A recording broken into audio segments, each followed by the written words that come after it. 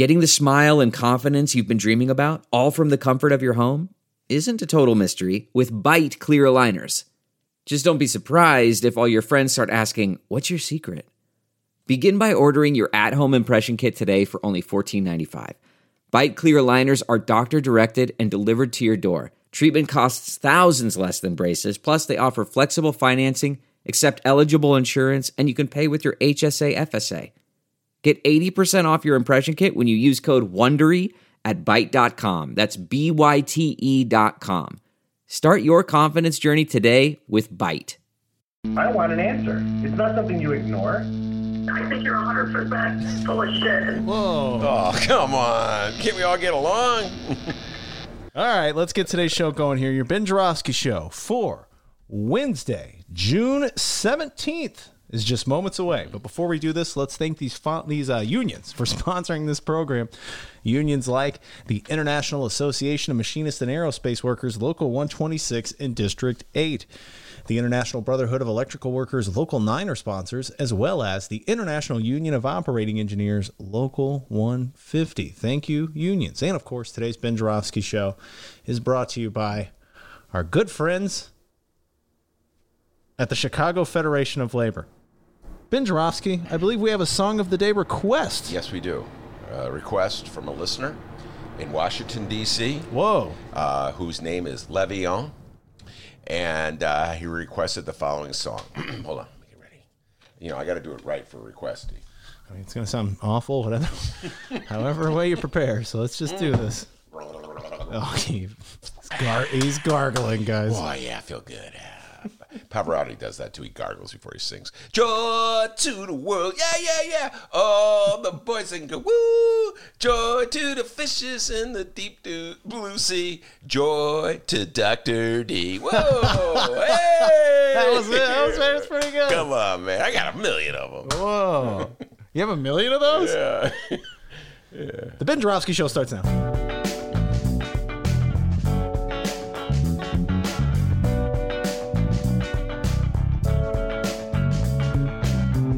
It is Wednesday, June 17th. It's still live from Ben's attic. This is the Ben Joravsky Show.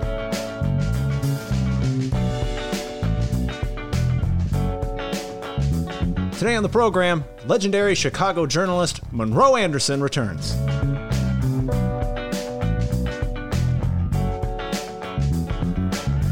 And now your host, Chicago Reader columnist Ben Joravsky. Hello, everybody. Ben Joravsky here. We're calling this Trump's Balancing Act Wednesday.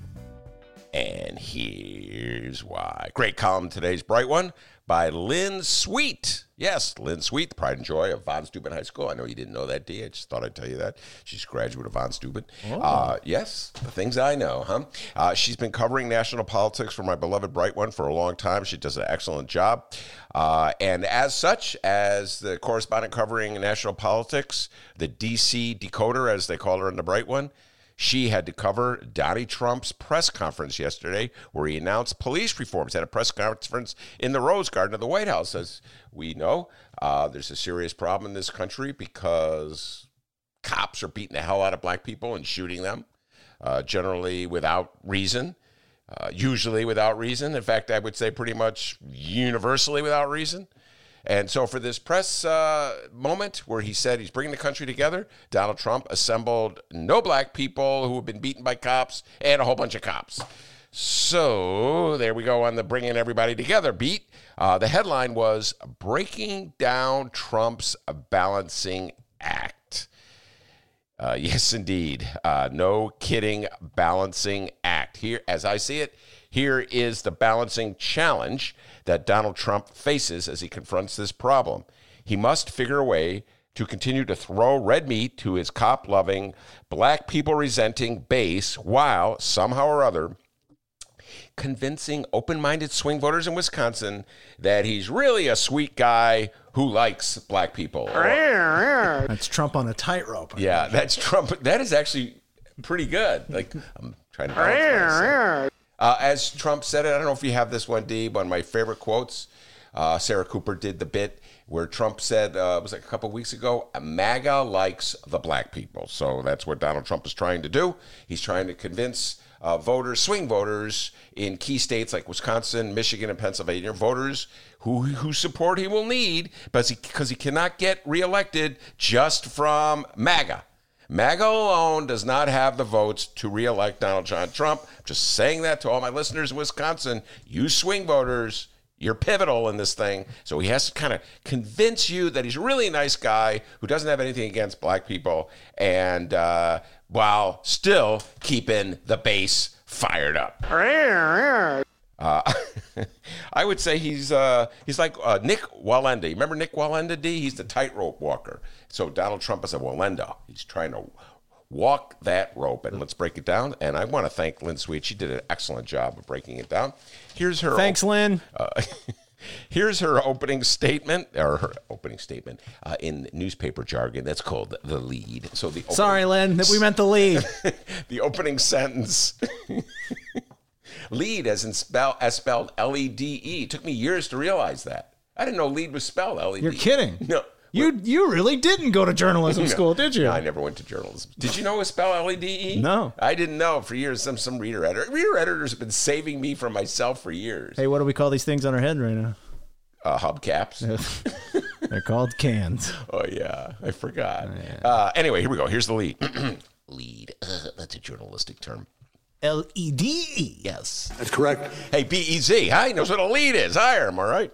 Here we go. President Donald Trump on Tuesday signed a narrow executive order on police reform, an action unthinkable a month ago, coming as protests grow across the nation against police use of excessive force. Yes, indeed. An action unthinkable a month ago. Yes, it was unthinkable because until the video was released showing Derek Chauvin killing George Floyd, it never occurred to anyone in the Trump White House, including Donald Trump, that he had to address this issue of police brutality because, electorally speaking, the only people who seemed to care about it were black people and a few malcontents like myself. And we weren't going to vote for him anyway. So, as Adolfo would say, hey, beep. There we go. Yesterday's interview with Adolfo Mondragon set all kinds of records for swearing. Dude wasn't even trying to not cuss.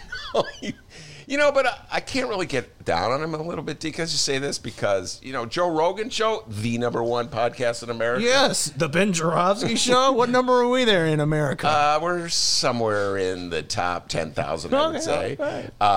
So, if we want to be #1 like Rogan, we have to loosen up a little bit. All right, D?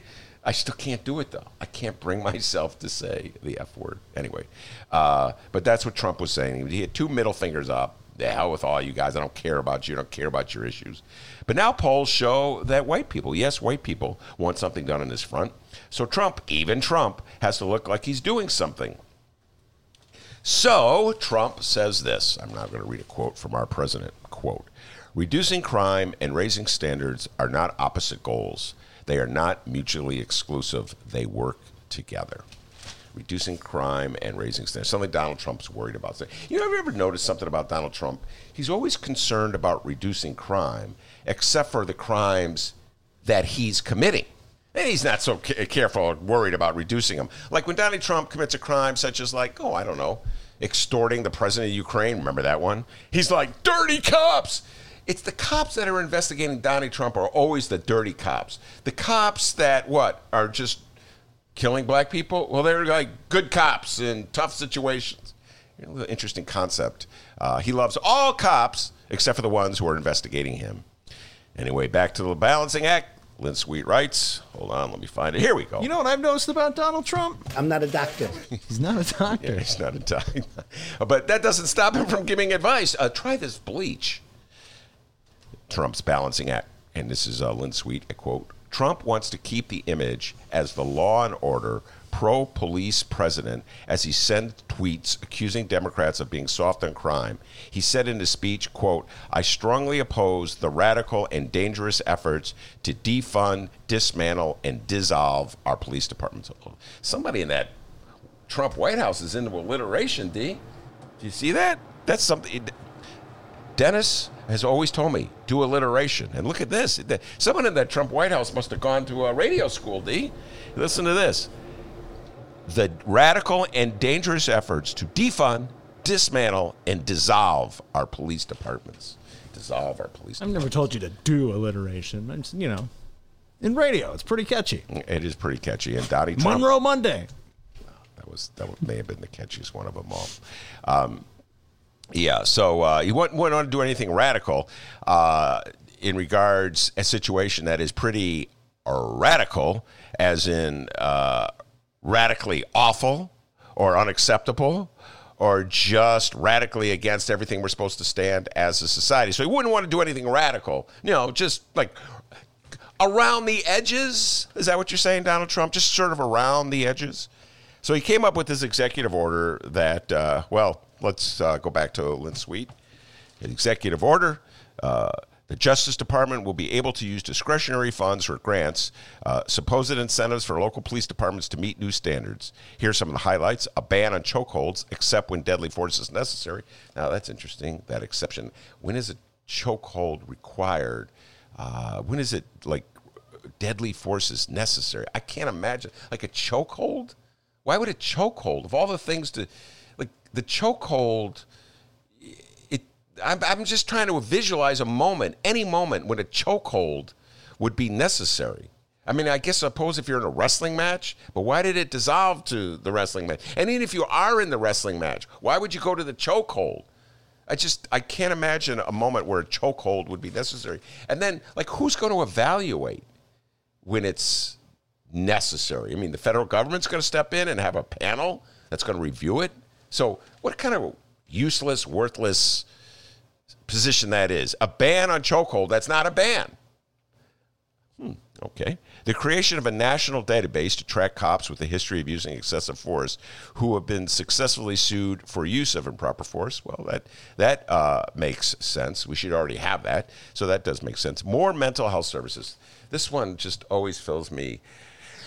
I mean, it's hard to make a joke about this one because every time something, like there's a shooting, for instance, where a lunatic goes out and goes to a school and just randomly starts shooting people, the Republican response is we need more mental health services. Not, we need to have more enforcement of gun control laws because the guns is not the problem, the mental health is the problem. And then they don't ever give the money to mental health services. They just say it, and then they forget about it. So it's just like their go-to position. Oh, we have to fund more mental health services. Then no help.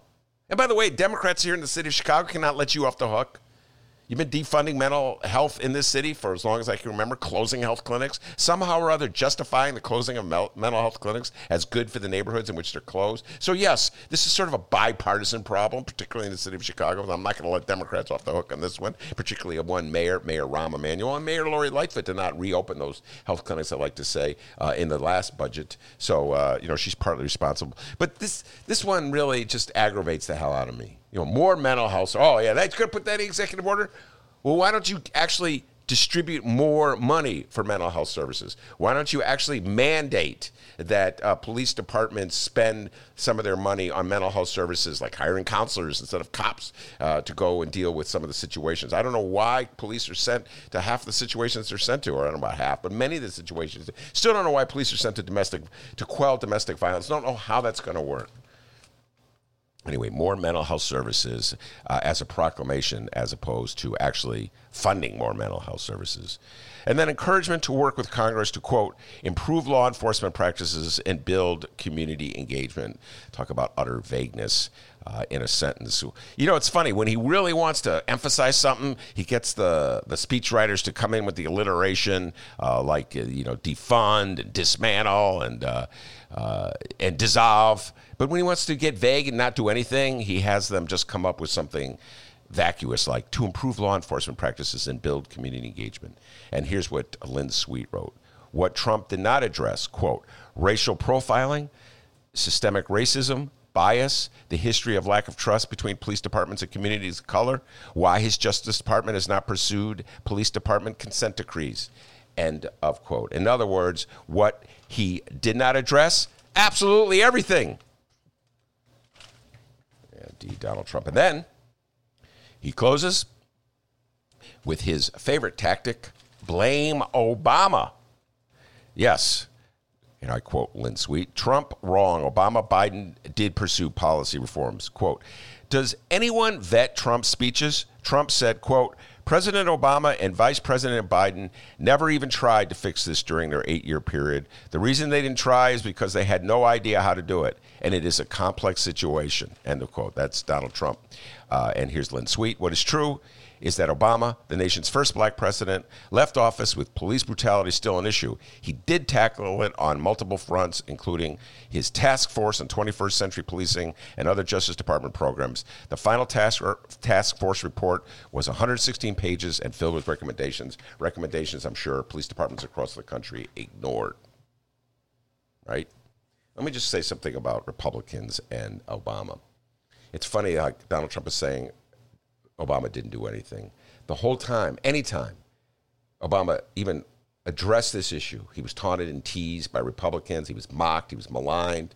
It was an effort to undercut him. Constantly that effort to play to that base, to tell the base of the Republican Party that Obama is somehow or other doing something to them, hurting them when he tries to address an issue that might improve the lot of black people in this country. I just think of one instance that popped into my mind from early on in the Obama administration. It's when a friend of Obama, the professor Henry Louis Gates, had a confrontation with a Cambridge, Massachusetts police officer at Henry Louis Gates' home in Cambridge, Massachusetts. I think the man's name was Joe Crowley. Don't quote me on that one. I'm just doing that off the top of my head. And they had this confrontation. Crowley arrested Gates. It was Gates' house, and they took him away in handcuffs. And Obama, when he first heard about it, said something along the lines that the police officer had behaved badly. I think he may have called him a knucklehead or something like that. I can't remember the exact word. And then there was immediately Republicans counterattacked. You know, how dare you insult the police? How dare you not do an investigation? How dare you try to handcuff the police who are doing their thing? They were investigating a crime. People are concerned. And for Obama to diffuse attention, he had the great beer summit where he invited Henry Louis Gates and the police officer who arrested Henry Louis Gates to the White House. They were going to sit in the White House lawn under a tree and drink beer. And they even invited Joe Biden. This is how the Obama White House acted. They're so conscious of the optics, how it's going to look. This is the Obama administration. They learned this from the Clintons, and they played this game to a T. So if you're going to have Henry Louis Gates, a black man, and Officer Crowley, a white man, and President Obama, a black man, then you had to bring in another white guy just to sort of balance it out. So they dragged Joe Biden into it. Remember that day? Hey, Joe, Vice President, come here. You're going to be in the beer summit too. Biden's like, okay, I like beer. So they wanted to make sure they couldn't have two black guys and a white guy in the picture, even though one of the black guys was like the president of the United States. You know, they had to bring in the other white guy. I can't imagine in a million years Donald Trump even worrying about that. But why are the Democrats worried about that? Because they were constantly under siege. Anytime a Democrat, it doesn't happen nearly enough, I'll admit that, but anytime a Democrat tries to address this issue, boom! It's like they play the law and order card, the Republicans, coming at them strong, trying to scare white people. Like any time you try to pass a law or pass some kind of rules and regulation that would keep cops from just beating the crap out of black people, it's somehow or other dangerous to white people. It's somehow or other favoring black people over white people. That's the game the Republicans have been playing for a long, long time. They even did it during Beer Summit Gate. Making fun of Obama, taunting him, teasing him, rolling their eyes at him. Man, I said it yesterday. I'll say it again. Republicans have been worthless on the issue of cops policing black people. And I wanted to say this to my good friends up in Wisconsin, you swing voters. I know you're too smart to fall for Trump's BS. We got a great show today, Monroe. Yeah. Play the radio. Make sure the television, make sure you have the record player on at night. The phone. Make sure the kids hear words. Huh? It's important that kids hear words. We have a great show today, everybody. Monroe Anderson, he's fired up. He's going to reveal on the show for the first time his nickname. How about that, huh? And he's got a new mantra. November is coming. He was telling me all about this. November is coming. And he's also going to talk about the changes he's seen. I can't believe them either. The changes that have been happening, culturally speaking, in our country in the last 2 weeks. And we'll ask the question, how long will the changes continue? Or will we just go back to the old ways? So Monroe Anderson coming on really soon. But before we do that, the man from Alton, the man they call Dr. D, with the news. Hey guys, how's it going? Hey, let's find out what's happening in Chicago and or Illinois this afternoon. We begin with the governor. Today, Illinois Governor J.B. Pritzker is at the North Lawndale Shopping Center. He's actually there as we speak, Ben.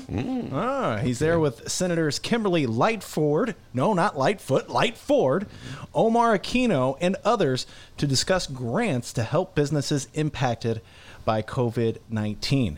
Now, Mr. Pritzker. I'm not a perfect person. Yes, we understand that, but sir, we're going to need you to practice some social distancing and give your colleagues the proper 6 feet because as we learned yesterday, just as the show was wrapping up, that Illinois Attorney General Mr. Kwame Raoul recently tested positive for COVID-19, making him the highest-ranking state official to contract it. So I don't really mean to pry into our Attorney General's personal life here. Honestly, it feels a little gross and gossipy. So call me Karen if you will. But it is worth noting, and shout out to Shia Kapos and Illinois Politico for the info here. Go subscribe to Illinois Politico. Every morning an update on all things Illinois and Chicago political news. But Kwame Raoul, Governor Pritzker, and other officials just attended an event June 6th in Calumet City. According to his PR team, this has prompted the governor to get tested. The governor wore a mask when interacting with people June 6th, but is taking a test to confirm he's as healthy as he feels. Cook County State's Attorney Kim Fox is also getting tested. She was at the event. State Senator L.G. Sims and numerous members of the Legislative Black Caucus also attended the event, but it's not clear if they are getting tested. So let's all collectively send good vibes to our elected officials in Illinois. Yeah, I hope they all, as Donald Trump. We have that Donald Trump tape about negative and positive. That was a funny little bit. But I hope, yes, their tests come out negative. And, social distancing. You know, D, every day now, it's funny, the country's sort of going back to its coverage, its obsessive coverage of the pandemic. The New York Times, I follow this every day, sort of dropped the coverage during the height of the unrest following George Floyd's murder, and now they're bringing it back. So they're doing the numbers and calculating the states that are having the highest increases and the states that where it's falling. Illinois, I'm happy to say, at the moment is falling. So if that's because of J.B. Pritzker and a stay-at-home, kudos to him. But yeah, we can't forget that the pandemic, we're still in the attic. You know what I mean, D? It's sort of like this country forgot we were in the middle of a pandemic because all the other problems were so overwhelming and forced us to confront them. But yeah, we're still in a pandemic, ladies and gentlemen. So Governor Pritzker, I hope it all. Did they say it came out negative, D, for Governor Pritzker? He had the test, but it didn't say. I don't have that. Yeah, come on, Governor Pritzker. Wishing you well. Okay, let's talk about mail-in voting because Governor Pritzker signed a new law expanding mail-in voting in Illinois for the general election. The law allows nearly 5 million Illinois voters to receive applications to vote by mail. Those applications will be sent to anyone who voted or registered to vote in the past 3 years. Now, we did do show prep, and Ben was a little tripped up by that part. The past 3 years, after filling out the application and sending it in, residents will receive a ballot. The law doesn't include anyone who voted in 2016. Okay, yeah, this is where my dyslexia kicks in, and so it takes me a while to absorb information that ordinary people pick up really fast. So I just make that as a confession. Explanation of why I didn't do so well on all those standard tests. So when Dennis read this to me, I go, wait a minute. And I just started trying to pick it apart because it just seems so counterintuitive. But essentially, the law only goes back to the 2018 statewide election. That was the last statewide election we had, 2018. We had a statewide election for governor. Remember that one, D? That's how J.B. Pritzker got elected. So everybody who voted in That's how that happened, huh? Yeah, that's how it happened. We talked a lot about that back in the old days, back at the old place where I forget where we worked. Anyway, everybody who voted in that election will get an application for absentee, according to my interpretation of this article in Politico. But people who voted in 2016 will not get an application. And so when I thought about that, I go, well, that doesn't make sense. There's probably more people voted in 2016 because it was a presidential election than the number of people who voted in 2018, which was a gubernatorial election. And as you all know, more people vote in a presidential election. So effectively, the law that's intended to encourage as much voting and participation in the electoral process as you can possibly have is flawed, in my humble opinion. If you really want to encourage participation in the electoral process, you go back to a presidential election, not a gubernatorial one. Here's Elisa Kaplan. She's the executive director for Reform for Illinois. She weighed in on mail-in ballots. Is she related to Illinois political know-it-all and frequent Ben Joravsky Show guest J.K. Jacob Kaplan? Maybe. No. Oh, not? I don't think so. I think, you know what? I shouldn't say this, but I think Jacob Kaplan's an only child. But I could be wrong. So let me rewind that tape. Now let's erase it. I didn't say it. So maybe. Could be. Here's the quote. Could be. Here's the quote from Elisa Kaplan. Quote, having to send back an application is another barrier for voters and still a lot of work for administrators because of all the applications that will have to be processed. We want to make voting by mail as easy as possible. The legislation also expands early voting hours at permanent polling places, improves the signature verification process, and here's a big one, makes Election Day a state holiday. All right. It's a state holiday? I missed that in the initial law. Oh, boy, what a show prepper you are. Time out. Election. How did I miss that? Here's the quote from I pride myself in knowing Frank, you let me down. I'm blaming Frank. Yeah, Frank, I'm just kidding. What time we wake up today, Ben? Oh, I got up early today. What time? 9:45. That's correct. I didn't know about the election. How did I miss that? How did I miss that? I feel like I shouldn't admit it. You know what? Well, real pros do it this way, D. Oh, yes, of course. They made it a national holiday, like they knew it. You know what I mean? That's how you do. That's how the guys who went to radio school do it. Well, yes, of course. Everybody knows they made it did I tell you? They made it a national holiday. All right, I'm going to crank up your hubcaps here, and I'm going to read this quote. Tell us what you think. Quote, in the face of a pandemic, massive economic upheaval, and renewed calls for racial justice, it's more important than ever that Illinoisans can hold accountable a truly representative and transparent government, and that means ensuring all eligible residents can wield their right to vote in a way that doesn't risk their personal health.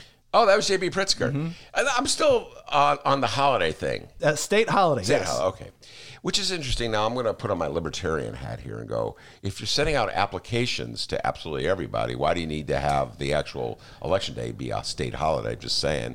If you're trying to discourage people from voting on election day, encourage people to vote by mail, I don't know. But whatever. If it's going to help get more people to vote, I'm for it, unless the people who you're getting to vote are Republican. Oh, I did not say that, did I? In which case, you should tell them, Republicans, they changed the day of the election. It's now on a Wednesday. Yeah, it's the day after. And I'm just kidding. Yeah. Is that the end of the quotes in the story? Because I'm going to weigh in on this thing. We've discussed this on the show in the past, and in my opinion, and this is my opinion, okay, my opinion. So there's a great deal of speculation here. I'm not in the General Assembly. I'm not privy to the private conversations. But in my humble opinion, the Democrats, my beloved Democrats, once again pulled the punch. And they didn't go full out to do absolutely everything they could to make it as absolutely as easy as possible to get people to vote by sending everyone an application. And my guess is that the reason they pulled the punch, the reason they didn't opt to have applications sent to absolutely everyone in the state, whether you voted or not, in 2018 or 2016, et cetera, and so forth, is because Michael Joseph Madigan, the maestro who runs things, was worried about some of his legislators who are in swing districts where there's a lot of Republican voters who are easily provoked by the rhetoric of Trump, the MAGA hat crowd, when they say this is all about fraud, this is all about cheating, this is all about stealing the election. Totally made up. In fact, the only example that I can think of at the moment, and I know Frank will correct me if there's others that I'm forgetting, of anybody trying to blatantly cheat in the last couple of years through vote by mail was dealt with Republicans in North Carolina. So the Republicans are accusing Democrats of something that they would do. Because everybody knows the Republicans are play the game to win. We all talk about that all the time. Democrats play the game to run around and lose weight. Republicans play the game to win. And so the notion that there's going to be widespread fraud benefiting the Democrats is actually just an effective counterpunch by the Republicans to conceal the fact that they would be the ones doing the fraud. So I think, anyway, Madigan worried about his caucus members in swing districts had the Democrats pull their punch on this one. I do believe the Democrats pulled their punch. It's been going on in Illinois for a long time. Michael Madigan always is concerned, number one, with protecting his position as Speaker of the House. And if he's going to remain as Speaker of the House, he has to have a majority in this legislature. And to get that majority, he has to get as many Democrats elected as possible. So he's always trying to look out for the incumbency of those Democrats in the State House who support him. So I believe that's what was going on here. That's just me, D, to quote Norm Van Lee. And my God, does Mike Madigan hate Zoom? Isn't that right? Zoom. Get that out of my face. Call me on the phone. He doesn't have a cell phone. Don't forget. Yeah. Landline. Yeah. I don't even know if he has a landline. Well, he doesn't have a cell phone. He doesn't have a landline. What the hell does he have? Where did I see? Our good friend Steve Brown. There was an article of Steve Brown, Michael Madigan's press secretary for years. Somebody was trying to get a hold of Madigan for comment, and they couldn't even get Brown. I'm like, what the heck is going on here? Steve Brown has a cell phone? Write a letter, put it in a bottle, push it in the river. Come on. I'll get it in a few days. It'll come to me later. Steve, come on, answer their phone call. I'm sure it wasn't that tough. You can duck and dodge with the best of them, Steve. And don't hold your punches. Oh, okay. Punch them. Go for it. All right, Chicago Mayor Lori Lightfoot. Today, Mayor Lakefront presided over the 10 a.m. City Council meeting. Wow. No details from that meeting yet. Ben was only awake for 15 minutes when that thing went on. I know, right? By the way, young Dave Glowatz, as we speak, is breaking down that meeting. We're going to have a Dave Glowatz report coming up real soon. So when we get those details, we'll find out. But we did know a few things here. First off, no update on whether or not Alderman Ray Lopez made it out alive. Let's not forget what happened the last time these people chatted. I want an answer. It's not something you ignore. I think you're 100% full of shit, is what I think. If you think we no offense, well, fuck you then. Whoa, my Who are you Lord. to tell me I'm full of shit? Oh, holy cow. Oh, my God. We broke that down, D. We analyzed that. I have this to say one more time. Lori Lightfoot, I think you were unfair when you said 100%, okay? More like 35 to 40%, okay? But not 100%. Come on, Lori Lightfoot. Yes. But we did know beforehand that Mayor Lori Lightfoot's plan for a $1.1 billion in the Federal CARES Act spending to help Chicago deal with the costs and needs due to the coronavirus pandemic will be taken up today by aldermen in today's City Council meeting. Yes, that's billion with a B. And surely an issue discussed at today's City Council meeting, the police. The following comes from the Chicago Sun-Times and Fran the Woman Spielman. With the police reform movement gaining steam, aldermen are pushing competing proposals to defund and refund the Chicago Police Department. And to be clear, by refund, we mean re-fund, not refund, like we're giving cops their money back. Re-fund. So we got two sides here, defund and refund. On the defund side are 11 aldermen, including all 6 members of the Socialist Caucus. They sent a letter to Mayor Lori Lightfoot on Tuesday demanding a commitment in writing or via an amendment that not a penny of the $333 million in discretionary federal stimulus money earmarked for, quote, ongoing direct COVID-19 response costs be spent on policing. And in news that shocks no one listening at all, 35th Ward Alderman Carlos Ramirez Rosa is one of those 6 aldermen. That's correct. Now, he's noted here as the dean of the City Council Socialist Caucus. Yeah, Did you know that? can I comment on that for a moment? Yeah. I saw that in Franz Spielman's article in The Bright One. I read the actual newspaper, D. By the way, I have this habit of sending pictures. I take pictures of newspaper Where's articles. this going? I said, so if like Tommy Schuba, for instance, the great Tommy Schuba, who is an outstanding reporter, journalist for the Sun-Times. If I see an article that he wrote, it's in The Bright One, I'll take a picture of it and text it to him because it just is more real. I don't know. It's in the newspaper, man. It's in the newspaper. Anyway, so I read this article. They called him the dean. I had to laugh when I said that. He's the dean. First of all, he's a baby in my mind. He's 30 years old if he's that. Carlos, okay? He's young compared to me anyway. He loves the chain smokers, okay? Yeah, I got the quotes here. Not a huge fan of Stevie Wonder, and but to the point, the dean of, I don't know if that's technically. I know the dean is like he's supposed to be like the. What would that imply that he's been there the longest? Yes, so he is starting his second term, but. The caucus is just around now, so it's really the first term of the caucus. So I don't know. I don't know if Carlos would like being called the dean anyway. Dean Carlos. Well, sorry, Carlos, if you're listening and you heard that and you're raging out right now, please calm down. Calm down. Listen to the chain smokers. Please do. Yeah, absolutely. Absolutely. I didn't know where you were going with that, Ben. You're like, well, I've had this habit lately of sending pictures. Like, okay, let me get my resume here. Send it. Where are you sending pictures? No, those kind of pictures. Come on. Thank God. All right. Clean. Carlos Ramirez Rosa called the promise, quote, a reasonable ask and a, quote, very low bar for the mayor to clear in the furor that followed the death of George Floyd at the hands of now former Minneapolis police officers. He noted CPD already receives $1.8 billion a year. Yes, that's billion with a B. Which is 40% of the city's corporate fund. All right, we have a quote from Alderman Ramirez Rosa. Cue the chain smokers music. Let's read it. Actually, don't play that. We'll get copyright. Yeah, no, get a letter from the chain smokers lawyer. Quote, this is Carlos Ramirez Rosa, Ben. Okay. Yeah. Quote, if police are being sent to the lakefront to enforce the stay-at-home order or the closure of trails, those are things paid for by the corporate fund. The notion that we would reimburse the corporate fund when we could instead be using this discretionary COVID-19 relief money on things like rent relief is really onerous to myself and to tens of thousands of Chicagoans who, in the last several days, have been coming out and saying, divest from policing and invest in the relief and services that we need in this moment. The mayor, in response, said, why I oughta.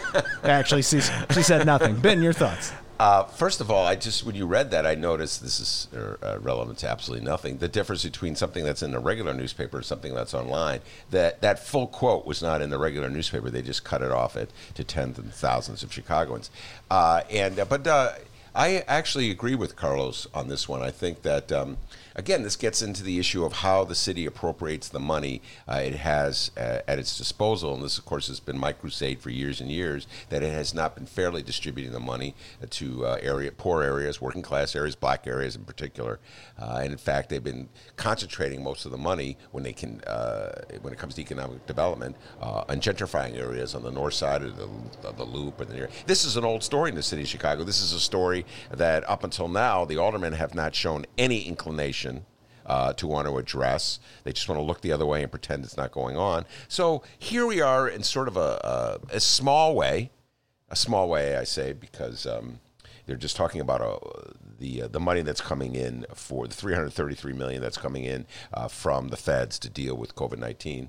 So it's not like, for instance, the TIF program, which is, I don't know, I think it was $800 million a year last year. I can't remember off the top of my head. Can't believe I can't remember.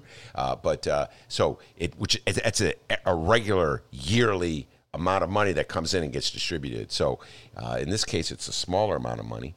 But I agree with them. I think that the impact of the pandemic on poor people and working class people and their inability to pay their rent, has been huge. Oh my God, I hear about it all the time from my wife and many of her friends who are trying to figure out how to pay their commercial rent. So I hear about it from renters who can't pay their landlord, or business people who can't pay their landlords and commercial rents. And then I hear it from the landlords complaining that they want their rent. So this is a very important issue. And I think it's more important, absolutely more important, than sending a police officer to the lakefront to, arrest somebody for standing. We'll get into this later. I mean, don't get me started on the mayor and the lakefront. But just, look, can I put this at the top of the list of things that cops should not be doing? Enforcing our absurd lakefront law about not sitting in the grass at this moment. Right? We're not allowed to sit in the grass on the lakefront. We're only supposed to just run or bike or jog or rollerblade along the path, right? Can't sit. He's sitting. What if I'm tired? Get up. So what of all the things that you should not have police officers' time diverted to that. That would be one of the things that police officers, when we reimagine what policing is all about, I just feel that's overdoing things. You know what I mean? To send a cop in, some guy sitting in the grass smoking a joint, and, that's it. You can't sit there. Even the smoking the joint, I think, is that illegal to do in the lake, right? I'll find out this weekend. I'll test that out. Yeah, you'll test that out. I'll let you know. I'll let you know how it goes. I'm with Carlos on this one. I just don't think the money should go to something like having cops go to the lakefront to ticket people who are not running or walking or moving or whatever slogan they have. Just move along. No wimps allowed on the lakefront, all right? Just keep running. Only the finest of athletes can be on this top athletes got to run. You're walking too slow. Technically, that's not walking, sir. You call that walking? Like if you're walking too slow. Only American gladiators can be on this trail. I'm with you, Carlos. I'm with you 100% on this one. There should be assistance to folks who can't pay their rent. Absolutely. There should be assistance to folks who can't pay their rent. And folks who can't pay their rent, Carlos, I'm just going to break it down to you. You know what I'm saying is true. Those are the kind of people that this city has been moving out of Chicago. They don't want people like that. Move out, go, beat it, we don't care. So you talk about Trump's balancing act. Trump's balancing act is try to pretend, I already said this, that he cares about cops killing just ordinary black citizens who are unarmed. He has to pretend he cares, even though he clearly doesn't care. At the same time, letting all of his MAGA hat wearers know that he really doesn't care. So how about that for a balancing act? He has to pretend he cares while demonstrating that he doesn't really care. In the case of the people who run the city of Chicago, they have to pretend like they care about poor renters when they don't really care about poor renters. And hey, better late than never, huh? And I tested very positively in another sense. So this morning, I tested positively toward negative, right? So no, I tested perfectly this morning. Meaning I tested negative. Got that, D? All right. It's crystal clear when you smoke a lot of marijuana. Anyway, so I'm with you, Carlos, on this one. I'm absolutely with you on this one. So we've heard from the defund police side. Now let's hear from the refund side.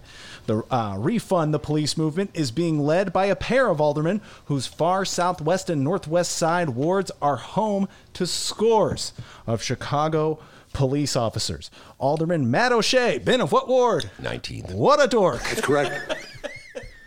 Alderman Matt O'Shea plans to introduce an ordinance requiring that the CPD budget be, quote, no less than it was in 2020. It could be reduced below that threshold, but, quote, only if authorized by a binding referendum approved by Chicago voters. Here's the quote from O'Shea. Cue the Celtic river dance music. O'Shea? Quote, okay. Every town hall meeting I host, every time I'm at a senior citizen event, I hear, I don't see the police on my block. I want more police. I don't feel that the city council should dictate or be allowed to determine whether communities have a police presence or not. This should be decided by the voters, the people we represent.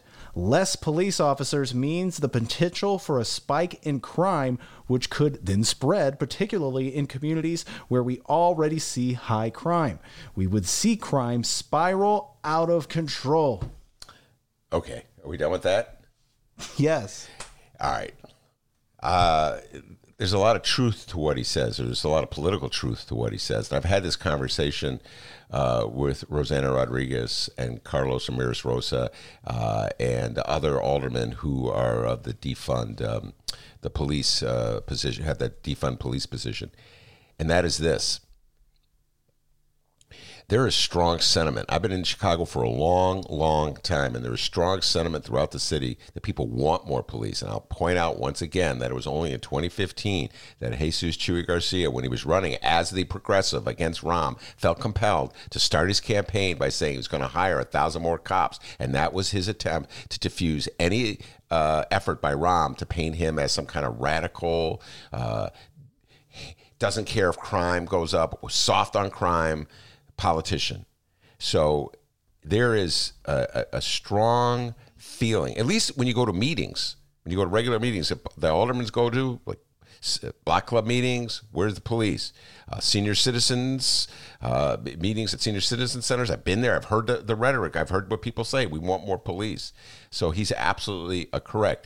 Then when you get to the second point, about the issue of whether crime would spike if we reduced the police presence, or we had police do other things, or we treated police calls to 911 differently than we do now. If we had, let's say, like a social worker go to the house of a person for domestic abuse, something like that, just a different attitude instead of treating absolutely every call the same way. I don't know that crime would go higher. And you know what? Matt O'Shea doesn't know if crime would go higher. That's the rhetoric.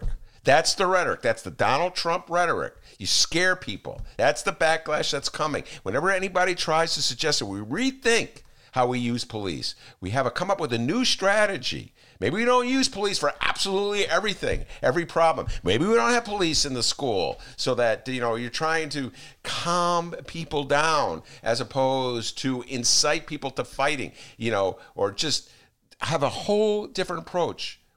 As soon as we head in that direction, boom, the counterpunch. There's going to be lawlessness in the street. There's going to be crime in the street. Are you defending murderers? Are you defending rapists? It goes on. And I remember when Harold Washington in 1983, the Democrat, won the Democratic primary. In those days, we had party primaries to determine who would be our mayor. He defeated Richie Daley and Jane Byrne in that primary. He's running one-on-one against a Republican named Bernie Epton that Chicagoans, by and large, had never heard of. And all of a sudden, the rhetoric just poured out. I will talk to Monroe Anderson about this. I need someone old enough like me to remember this, about how somehow or other it's going to be dangerous and unsafe for our grandmothers to walk down the streets of Chicago. This is the kind of rhetoric that pours out when anybody, even in Harold's case, just electing a black man as mayor of the city of Chicago. So that's kind of where we are in a city. It's like this counterpunch. Immediately, any attempt to reconsider how police black areas is immediately met with the assertion that you're soft on crime. In fact, this is at the heart of the movement against legalizing reefer. You're soft on crime. It was like everybody was smoking it, but only black people were by and large getting arrested for it. But if you said anything about it, you're soft on crime. So I think Matt O'Shea is absolutely correct that a lot of people in the city of Chicago want police officers in their neighborhoods, and there would be an outcry if you moved police officers out of their neighborhoods. But that does not mean we just have to keep doubling down on the way we do policing in this city, which hasn't worked. There's a certain madness to all that.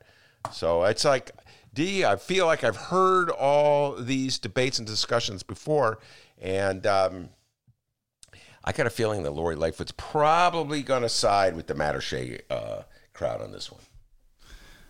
How sure of that are you? Give us a percentage. I would say 75%. 75%. If you recall, during the camp, it was a big deal when Matt O'Shea came out strong for Lori Lightfoot in 19th Ward. Remember, we talked about that. It was a big deal. So my guess is that Lori Lightfoot, she's already moved away from the whole notion of defund the police. And we've had so many people come on the show and talk about the messaging of Troy LaRaviere, Adolfo Mondragon. Just yesterday, Joshua Smyser de Leon. We've had so many people coming on. Monroe Anderson, David Seaton. I don't know anybody who's signed on to defund the police, but we're going to hear from Rosanna Rodriguez, Alderwoman Rosanna Rodriguez, so she'll probably be calling for that. We're going to have her on tomorrow. So, it's this is a debate that's going to be happening over the next few months, and my guess is that Lori Lightfoot would probably be closer to Matt O'Shea than the Carlos Ramirez-Rosa. All right, so that's the latest in Illinois and Chicago this afternoon. Before we go to break and talk with Monroe Anderson, there's just one more story that Ben Jarofsky would like to discuss with all of you. No, he didn't, and all you are is bothered by hypocrisy. Hey!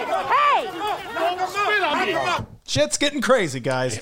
Now, when Ben first showed me this video, I could have swore it was the pro wrestler Goldberg, but no, it was not. Looked a lot like him, but no. It was a retired Cook County judge by the name of Robert Bertucci. The following comes from the Chicago Sun-Times and Rich the Dude Dudek. No, it's Mitch. Oh, it's Mitch the Dude Dudek. You like that? The dude? Yeah, I do like the nickname, yes. Yeah, that's pretty cool. Yeah. A retired Cook County judge took a swing at a protester Saturday during a confrontation steps from a statue of Christopher Columbus in Little Italy that hours earlier had been defaced with paint. Robert Bertucci, the Hammer, who oversaw both criminal and civil cases during his career, is seen in a video talking with a young male protester when the encounter became heated. I have audio from the video. Let's play the audio. Ben, you weigh in afterwards. When I was in 7th grade, I was getting hate notes every day for 2 weeks. And I didn't know. No, I grew up in North Prospect, fully white community. I was getting hate notes every day for 2 weeks. I didn't tell anybody because all my friends were white. 2 weeks later, I get written on my locker in front of the whole school. I go to the principal, who's white, doesn't do anything about it. That sucks. Yeah, so did anything like that happen to you when you were younger, when you were growing up, when you were adult, when you were 5 years old? Did anything like that ever happen to you? No, it didn't. And all you are is bothered by hypocrisy. Hey!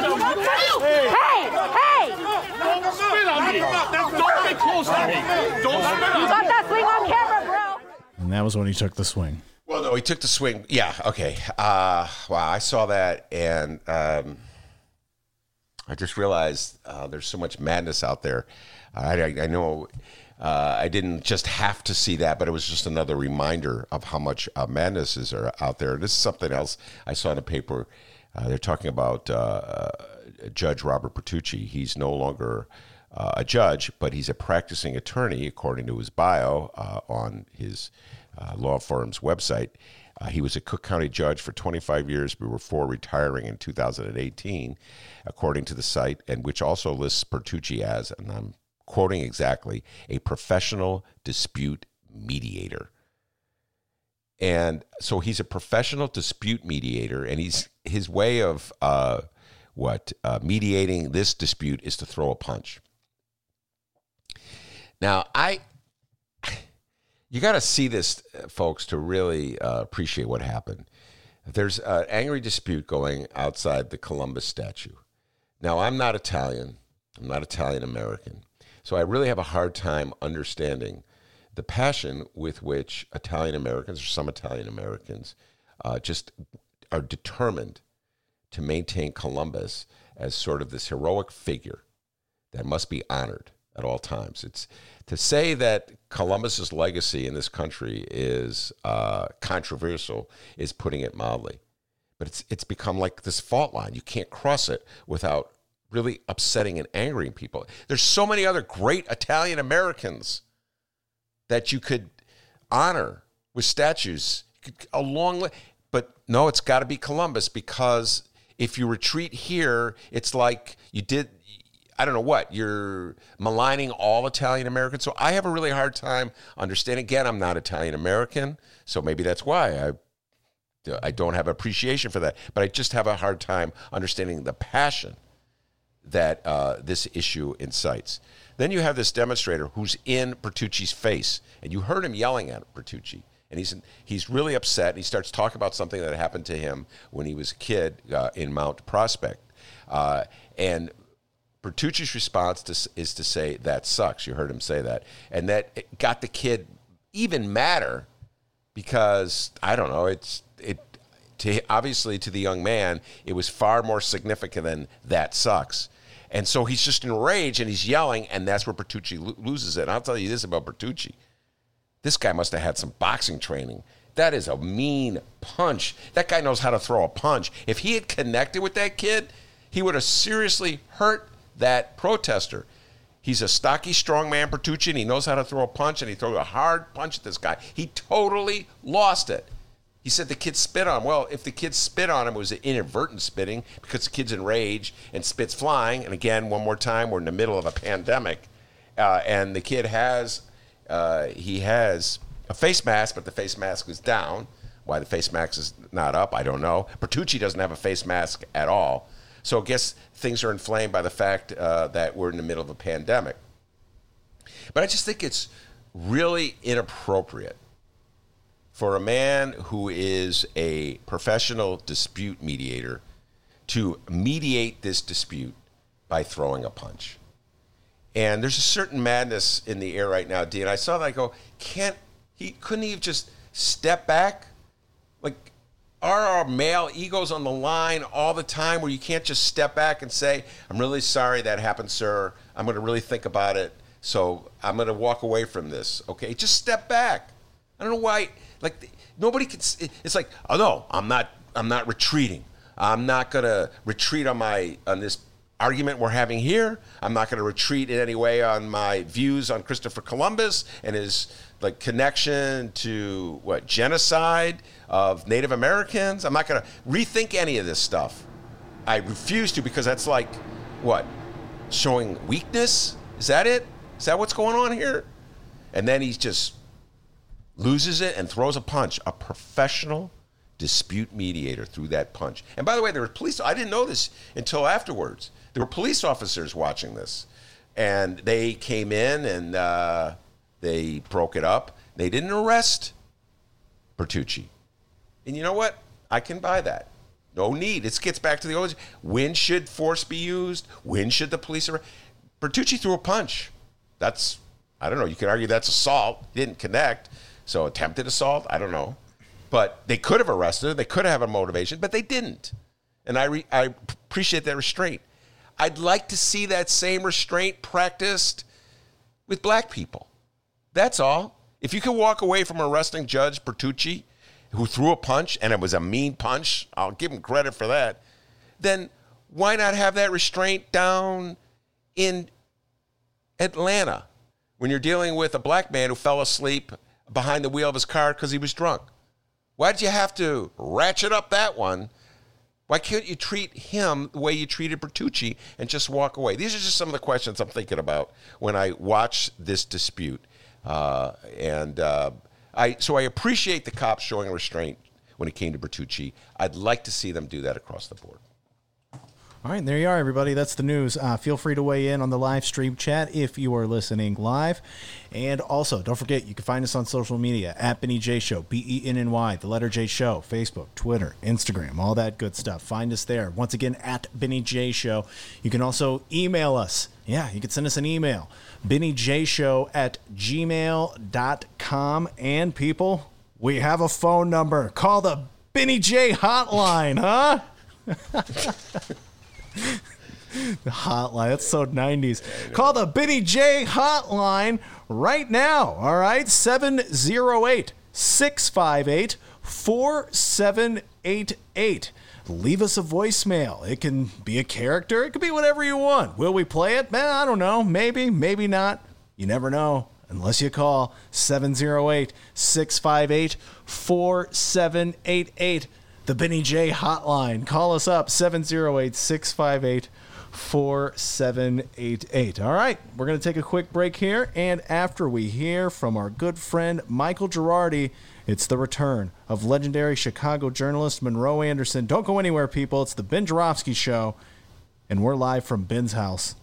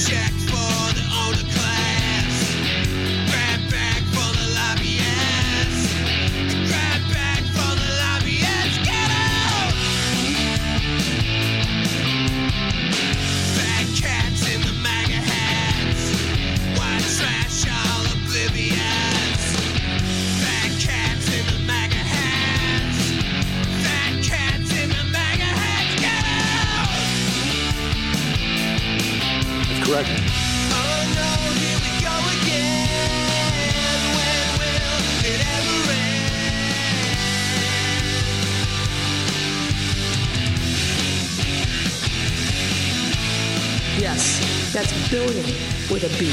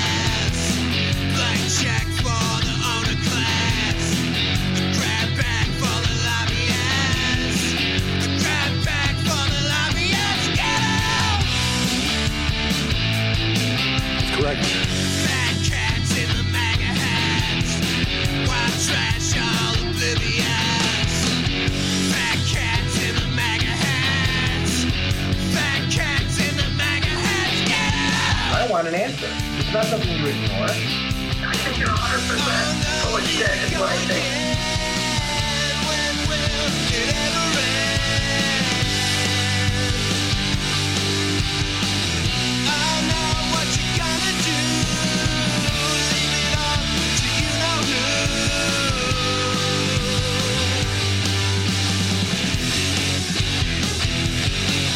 Correct. That's correct.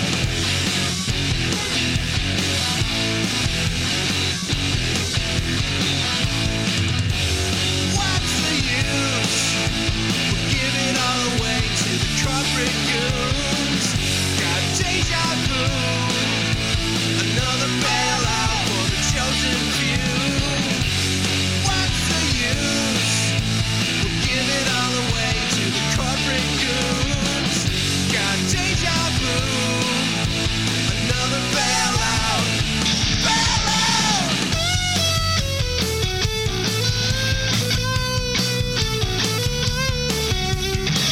And I tested very positively in another sense. So this morning, yeah, I tested positively toward negative, right? So no, I tested perfectly this morning. Meaning I tested negative.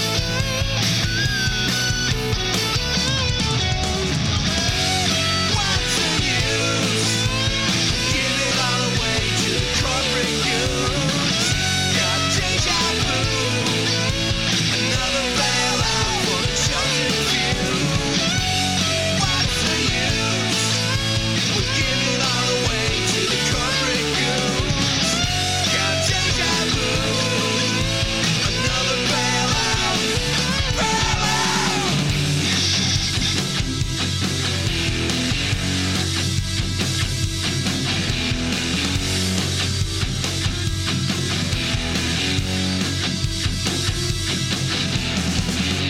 Yes, that's billion with a B.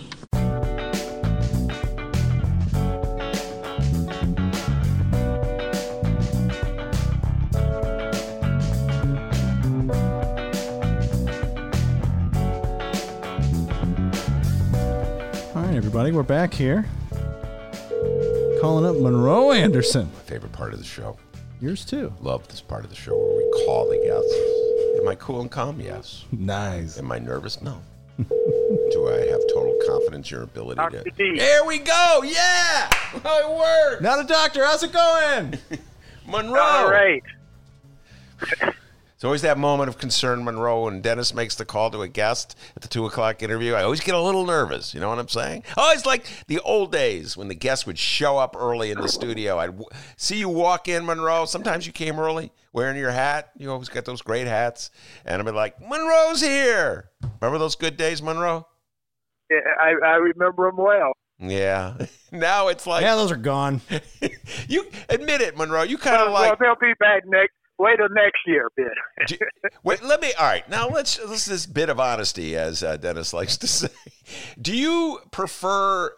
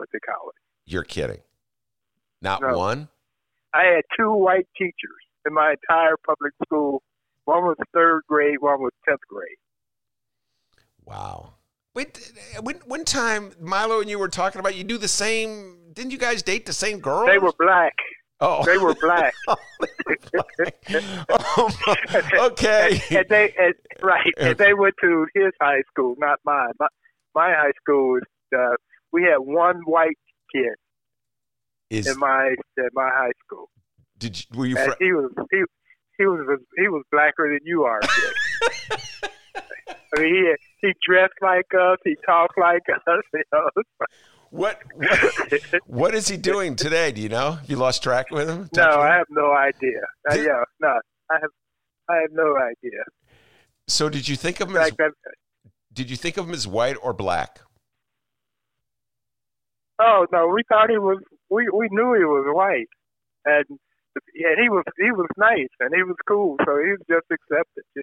I can't remember his name or anything. Yeah. All right. So you go to Bloomington. Yeah. Talk about that transition. I go to Bloomington, and 30-some thousand students, 600 of us are black. So it was a transition, shall we say? Because when I first went there, because I'd been in a segregated situation, when I first get there, I feel that the whole weight of the race is on my shoulders because I've got to act properly, or they will think that all black people are this or that.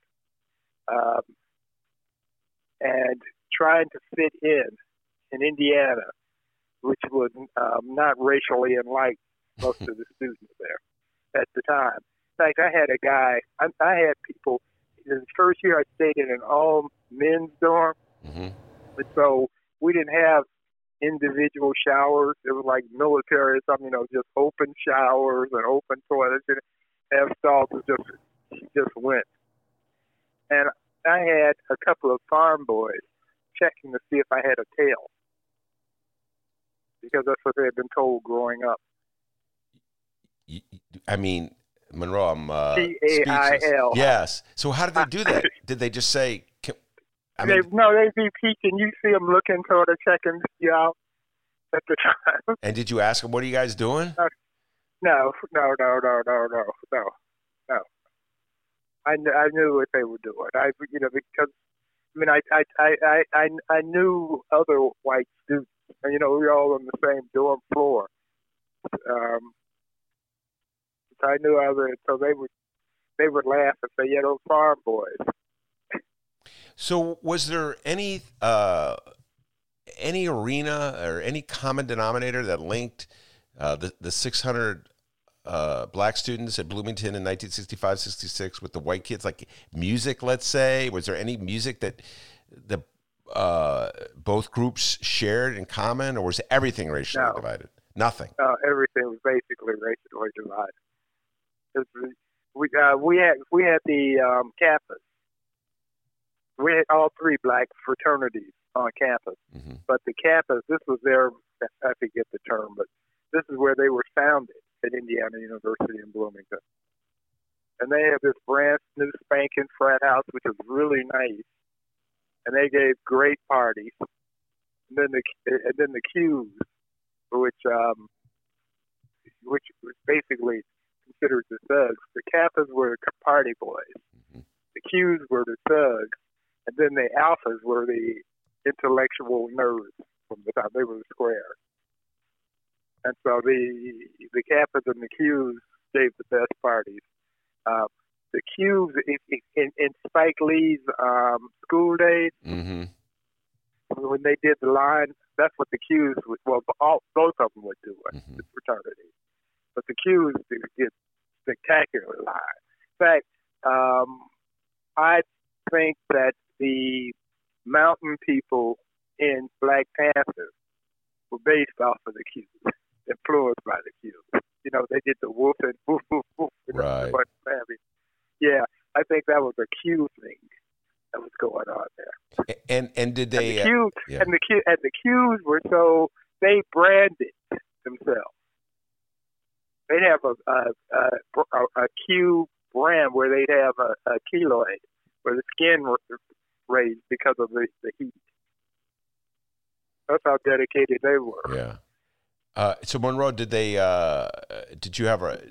colorblind roommates, or did they make sure that you had a black roommate? I made sure that I had a black roommate. my first roommate was a guy from my high school. When we found out we were going, we became roommates. And then after that, Charles Ellison, became my roommate. And I think as I was telling you earlier when we talked, he had to drop out after the first semester in our sophomore year because he got his girlfriend pregnant, and his parents said, "Well, you got to get a job, and you got a family you're going to have to support." So he dropped out and got drafted. Wow. Went to Vietnam. Yeah.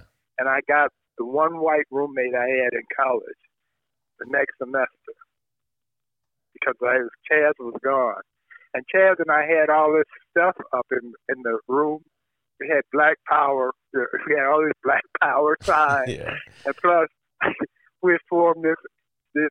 When we became friends, we would talk a lot of jive. Mm-hmm. And so we were talking about what night we were pulling an overnighter.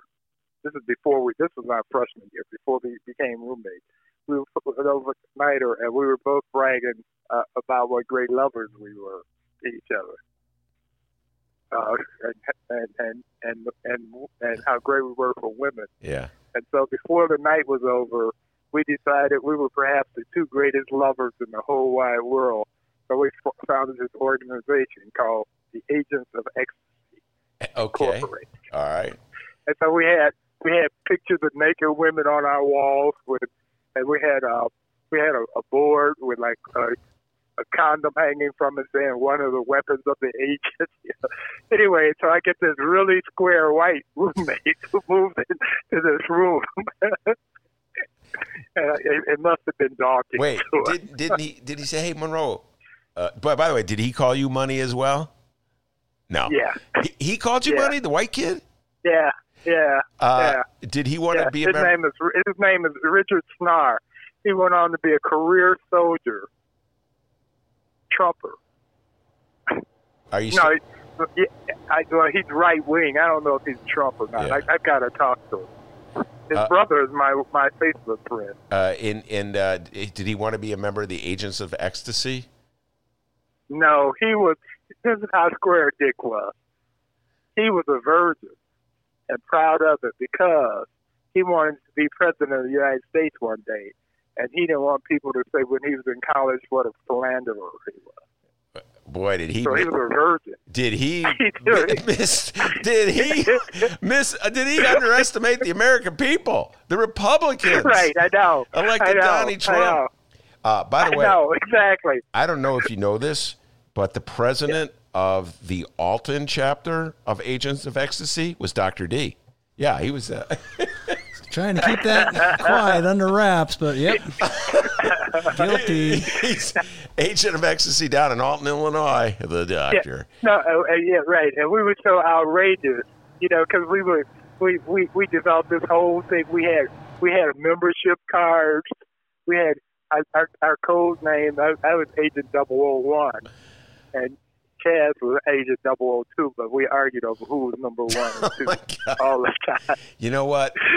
Next to me collecting baseball cards, that's the geekiest thing I've ever heard. All right? Next to me, writing down in my little diary all the songs that were in the top 10. I used to do that all. Yeah. That was roughly what I was doing while you were creating the Agents of Ecstasy group.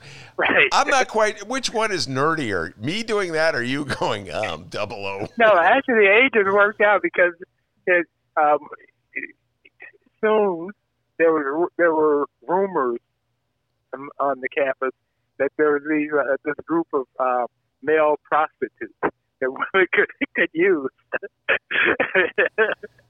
No, it worked out. No, there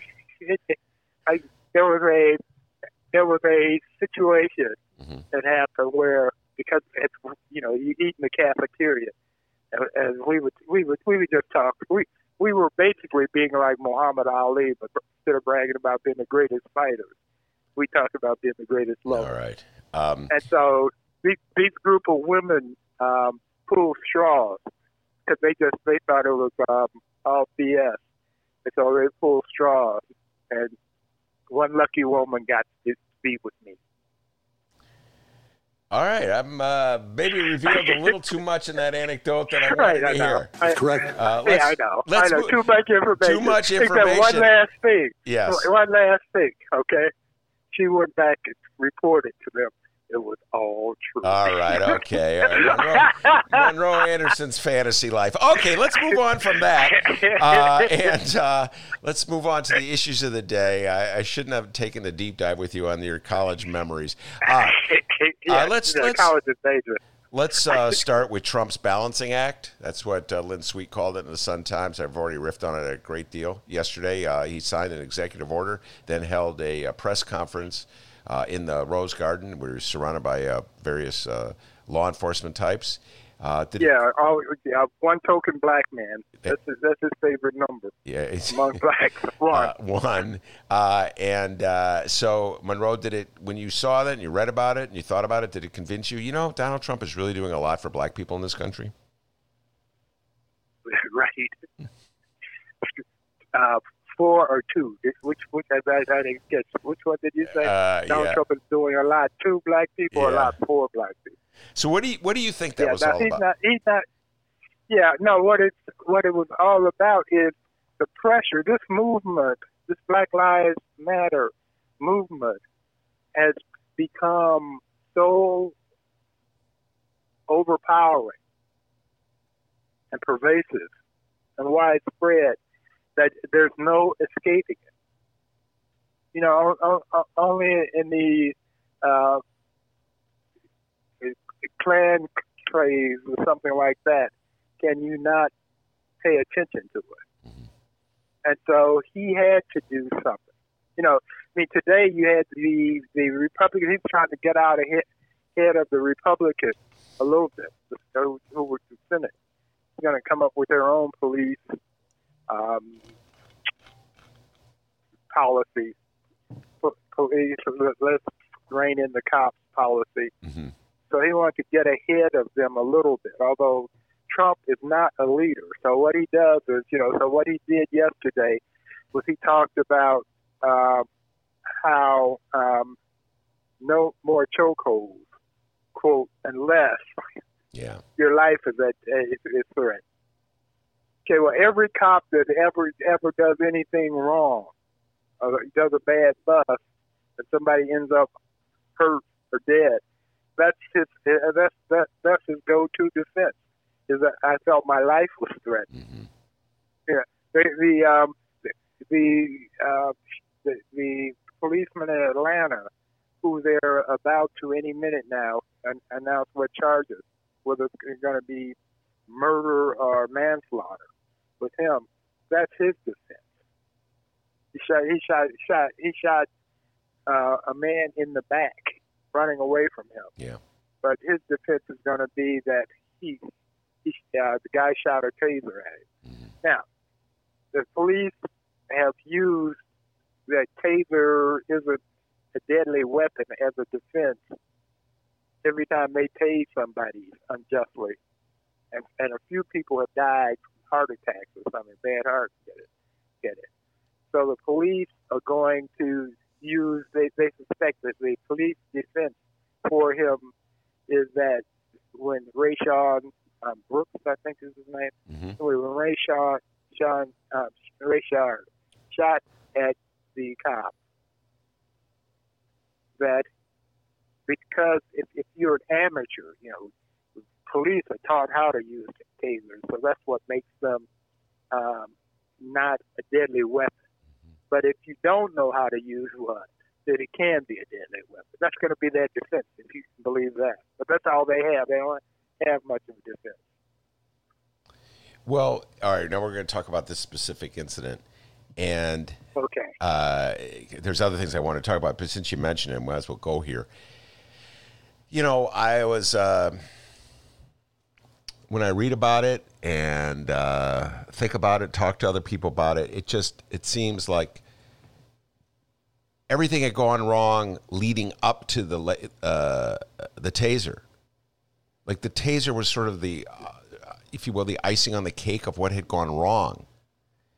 And I keep thinking about how there was no reason to have a confrontation. The man, what he did wrong was, I guess, drunk driving, right? I would say that's DUI. Yeah, DUI. Exactly. So why this turned into this confrontation? Well, okay, let's go through this now. Had he been a 27-year-old, blonde-haired, blue-eyed driver who had passed out in his car from drinking too much, fallen asleep. More than likely, what the officer would have done would have knocked on his window, asked him if he was okay, and then asked him if he'd move his car out of the, he was blocking the driveway to the window. If he'd move his car because he was blocking it, and if you can't move it out, we'll move it for you. And then it would be, do you want to sleep it off here, or would you like us to call an Uber for you? Or if you aren't far from here, we can drop you off. But no, black man, we're always dangerous. We're always criminals. So they had a 40-minute conversation about whether he was drunk, and et cetera. He gave him the test to see if he was drunk or not. He had him doing the eyes up and the eyes down and across, and he passed all that. But then he gave him the breathalyzer, and he's a few points above that. And so he started comforting. And and in their conversation that they had, he had already told him that it was his daughter's birthday. And so when they're going to arrest him, and he gets indignant, and also he gets frantic because he doesn't want to be in jail when his daughter's looking forward to him helping celebrate her birthday, her 8th birthday. So then they tussle, and he basically outdoes the two of them, and grabs the guy's taser, and he's running away from the police. And he's not running very fast because he's been in this tussling contest with these guys, so he's halfway out of breath before he starts to run. So they're chasing him. So he turns halfway and shoots the taser. It's not within distance where it could hit the officer. It doesn't hit the officer. But he does it as a gesture to, like, get back. You can't catch up with me. This is keep you at a distance. And so what's the solution to that? Had he been white and had pissed off the cops, they had his driver's license, they had his car. So it wouldn't be very difficult to figure out where he lived and arrest him later. So they could have called other police, and a block or two later they would have caught up with him. But no, he shoots him twice, shoots at him 3 times, hits him twice in the back, and kills him. And that's justice in America for black men. Yeah, Monroe, I have to admit, I agree with pretty much everything you said in your analysis there, starting with the initial confrontation. And see, okay, I've always, I'm going to make a confession here. I would not make it, obviously, as a police officer on many levels, on many fronts. But the first one is I tend to shy away. I never liked fights. I've never liked fighting. I've never been good at it. I've never wanted to throw a punch or be punched. So I will always try to walk away from a fight. And I just talking about this in terms of this judge, Bertucci, who threw a punch at a protester they had a argument that turned into a fist flying over the Columbus statue in Little Italy. So if I were that judge, I would have walked away. And to me, it seems like the way to deal with a drunk driver who's fallen asleep behind the wheel in a car in a Wendy's is to say, sir, we got to get you home. Not to arrest him. Not to even think about arresting him. I don't know why you want to arrest the dude. It's not like he's driving. He's just get him out of the car, park the car. You come back and get the car tomorrow when you're sober. Right. That's right. Had he been white, that's what would have happened. You know, but the thing is, if you think about that situation, you think about George Floyd's situation, and then let's think about Dylan Roof. Today is I think it's today, the 5th anniversary of when he shot and killed the folks in the church, prayed with them, and then killed them. When the police apprehended him, finally caught up with Dylan, who had killed 8 people by him, they approached his car, tapped on his window, reholstered their gun, arrested him, put him in the squad, were careful to hold his head in such a manner where he didn't bang it up against the door or the ceiling. And he was hungry, so they got him a hamburger. And he had killed 8 black people in church. And you compare those 2 arrests, and that says it all. Those 3 arrests. Yeah.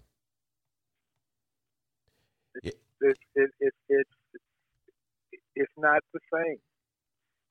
When I was covering Obama in New Hampshire, I got caught in a speed trap. It was like midnight or something like that. I was trying to get to my hotel. I'd been out covering a get out the vote meeting. And then I hadn't eaten anything, so I went to some bar and had something to eat because it was the only thing that was open at that time in New Hampshire. And so I'm trying to figure out how to get to the hotel.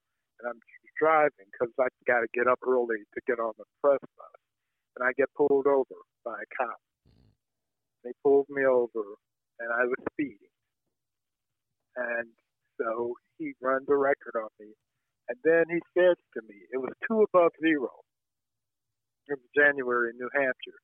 He says to me, unprovoked, that he could make me sit out on the sidewalk and wait till he did all this. And because I'm a very patient man and everything, I just looked at him like he was a fool. But I didn't say anything. I said nothing when he said that. I just ignored him. And I think it must have registered.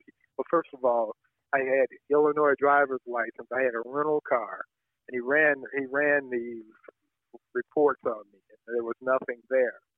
In fact, this was the one and only speed ticket I've gotten in my life. He gave to me.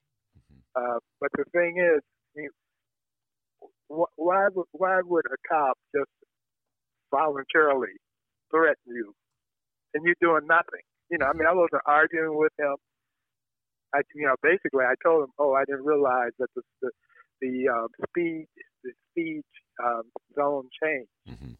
I missed the sign. Because I was trying to figure out how to get back to the hotel, not looking at speed signs. And it was one of these things where it was 70 miles an hour and it dropped to 30 for about 2 blocks or something. Yeah. And then it went back up to 70. By the way, so this was 2008? Yeah. Okay. So you were obviously younger than you are now, but you're still not a young man. Yeah, no, I'm in my 60s. Yeah, I would not view you as a physical threat. So So what do you think? And how old was this cop? He's in his 50s, I guess.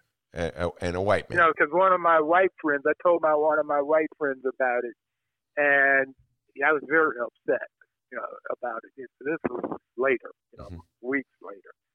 And he says to me, and this is, I don't think like you white folks, so it never occurs to me.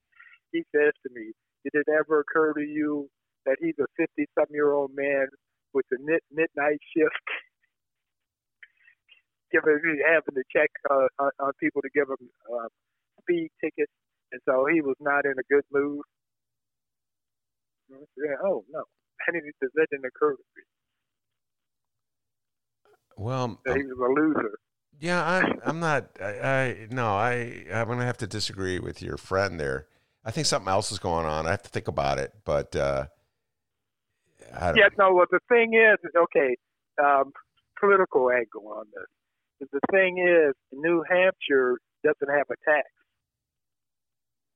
a state tax of any sort. So they use parking tickets as a main source of revenue. Yeah. I mean, speeding tickets. Yeah. Yeah. Okay. And I noticed that when I was first getting into town, and I should have paid attention to it because I saw people pulled over. The blue lights were flashing. Yeah. Monroe, I have no doubt that, for instance, if I were speeding, I would have been ticketed. Okay, no doubt about that. Yeah. All right, because that's a source of revenue. You would have. Yeah. That happens in Wisconsin. People, for years, people crossing the state line, going from Illinois to Wisconsin, get pulled over. Yeah, to their summer homes. Yeah. Yeah, they get pulled over. It's a source of revenue. You're absolutely correct. So that shakedown's been going on a long time. So let's just remove it. It's the comment that I could make you sit outside in the cold. Right. And it's so gratuitous, so unnecessary. Just what and that is the element of the story that I don't know if he would have said that to me. I mean, No, he wouldn't have said that. Yeah, I don't know. Yeah. And so I don't even know, like, the whole loser thing. I'm not buying into that because it's sort of like there's something else going on, and I'm not quite sure what it is. You would need Dr. Freud to figure it out. Right. It's probably, it's probably just simply because I was black. And that's part of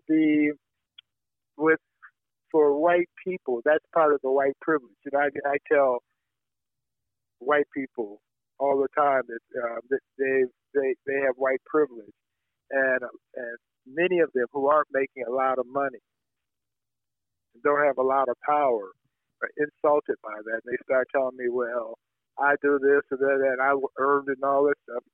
And when you talk about white privilege, what it means is you don't have to experience the many M-I-N-I insults that black people. You walk into a store and they're watching your every move like you're a shoplifter. You give them a $20 bill and they double check it to make sure it's not counterfeit. I have been stopped for driving while black at least half a dozen times at different points in my life. And unfortunately, I've had a long life, so it doesn't happen. When you average it out, it's maybe every 10 years or something like that. All right, Monroe, let's talk about some of the move on and talk about some of the cultural changes. You mentioned this to me, and I've been thinking about this anyway. Gone with the Wind, which is a horrible movie. I mean, I'm with you 100%. I'm with you 100% on that. I watched it once, as an adult, and from the very opening, where they're arguing over who gets to say quitting time, to the movie where somebody's having a baby, and the black maid says, "I don't know nothing about birthing no baby," which is ridiculous. I mean, because that wouldn't be the situation. I mean, it's a crazy racist movie to me. So how do you think how do you think society should deal with it? I think what they're doing is good, because the movie was a breakthrough technologically. Mm-hmm. And that makes it historically significant. All the technological breakthroughs they had on it. And it was like a blockbuster. And so you can't ignore it. But I think it's a good thing to have an opening where it puts it in a historical context. So I think that's good, and I don't think a whole bunch of black folks are going to be watching it anyway. Yeah, no, our attitude is frankly, folks, I don't give a damn. Yeah. I think like the notion of a disclaimer splashed attached to it would be a good idea, just like the New York Times did with Senator Cotton. I don't know if you followed this one. This one was Tom Cotton, the senator from Arkansas, wrote. Who talked about how we needed soldiers? Yeah, send in the Army. Yeah, right. There's so many of my favorite little themes in this story, that one of which, top of the list, or not the top of the list, but definitely on the list, is the notion that he actually wrote the damn essay as opposed to one of his aides writing it.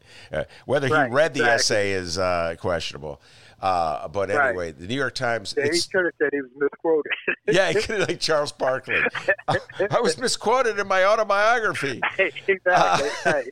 But anyway, the essay is still... drew a lot of criticism from New York Times reporters and writers, staffers, etc. And so what the New York Times did, it's still on their website. You can still read it, but there's this disclaimer up there that points out all the errors and consistencies. Yeah, well, and with Gone with the Wind, with Dave, I think they're going to have some sort of screen educator or professor or something, movie, who can talk history, the history of that time period, and of how many ways the movie's incorrect. It's fiction, so it's allowed to be incorrect. All right. But just explain it. Okay. Now with Aunt Jemima, they're gonna discontinue the brand basically, and it's been around like 100 years, and it never was beloved by black folks.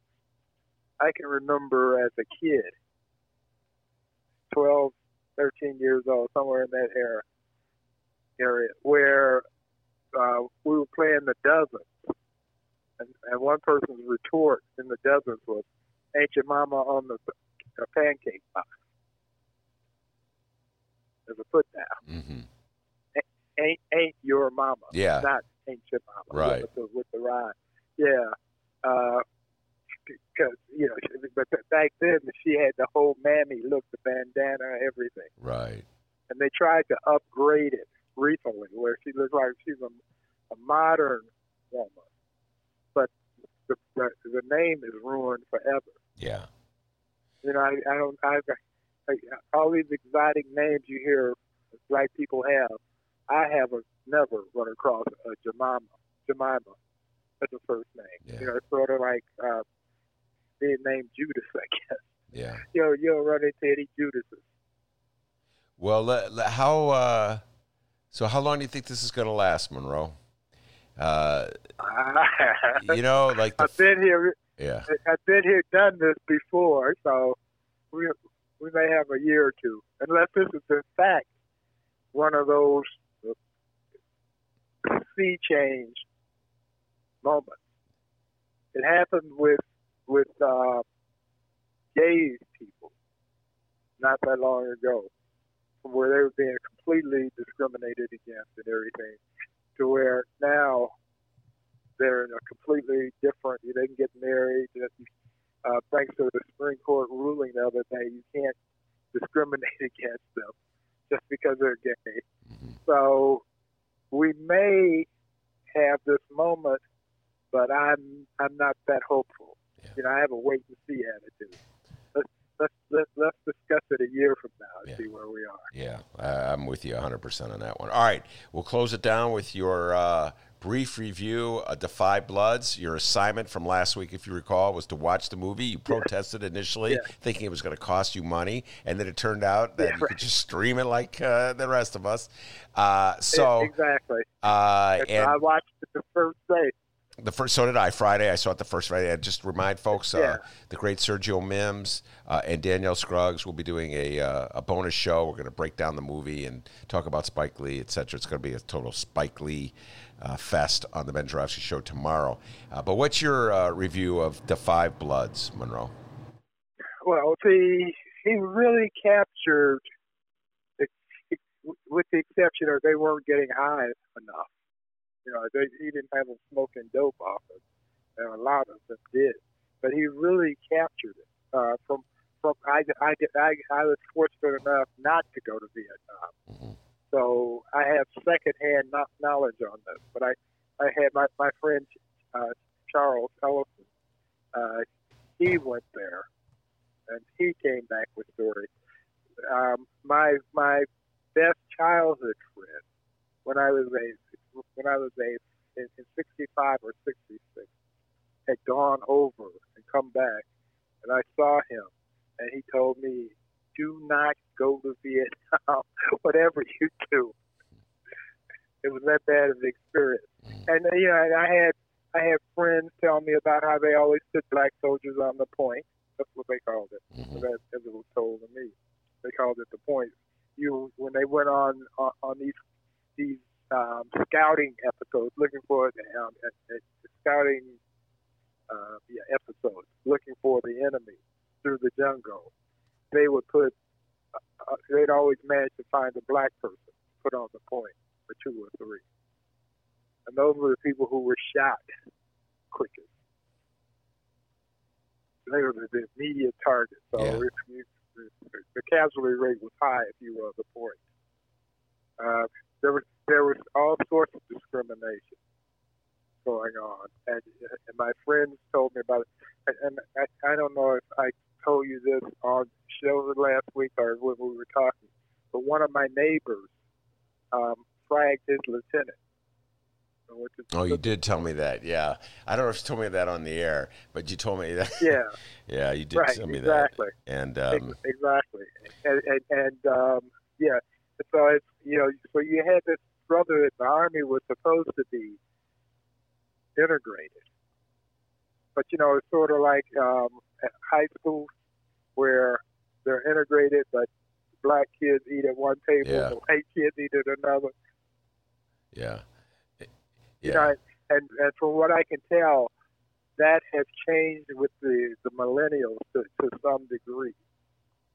It's not 100%, but I think there's a whole lot more integrating going on now than there was back then. Well, we'll close this interview where we began it. The one place it didn't take place where the black kids ate at the one table and the white kids ate at the other was at Roosevelt High School in Gary, Indiana, where that one white kid ate at the he was welcome to eat at the black tables. Right. Not that he had a lot of choice. Right. But all right, Monroe, it's a pleasure talking to you as always. Stay safe, stay sound. We're going to hold off for next week. Your November is coming. We didn't really get into that, but we got plenty of time to talk about it. So we'll talk about that next week. Right. And Joe, you missed it. But okay, let me tell you this real quickly. Joe Biden just ripped Trump a new one in a press conference. I mean, in a speech that he gave in Pennsylvania. He said he said Trump was incompetent, didn't want to lead, had caused tens of thousands of deaths with the virus. I mean, he really did a great speech.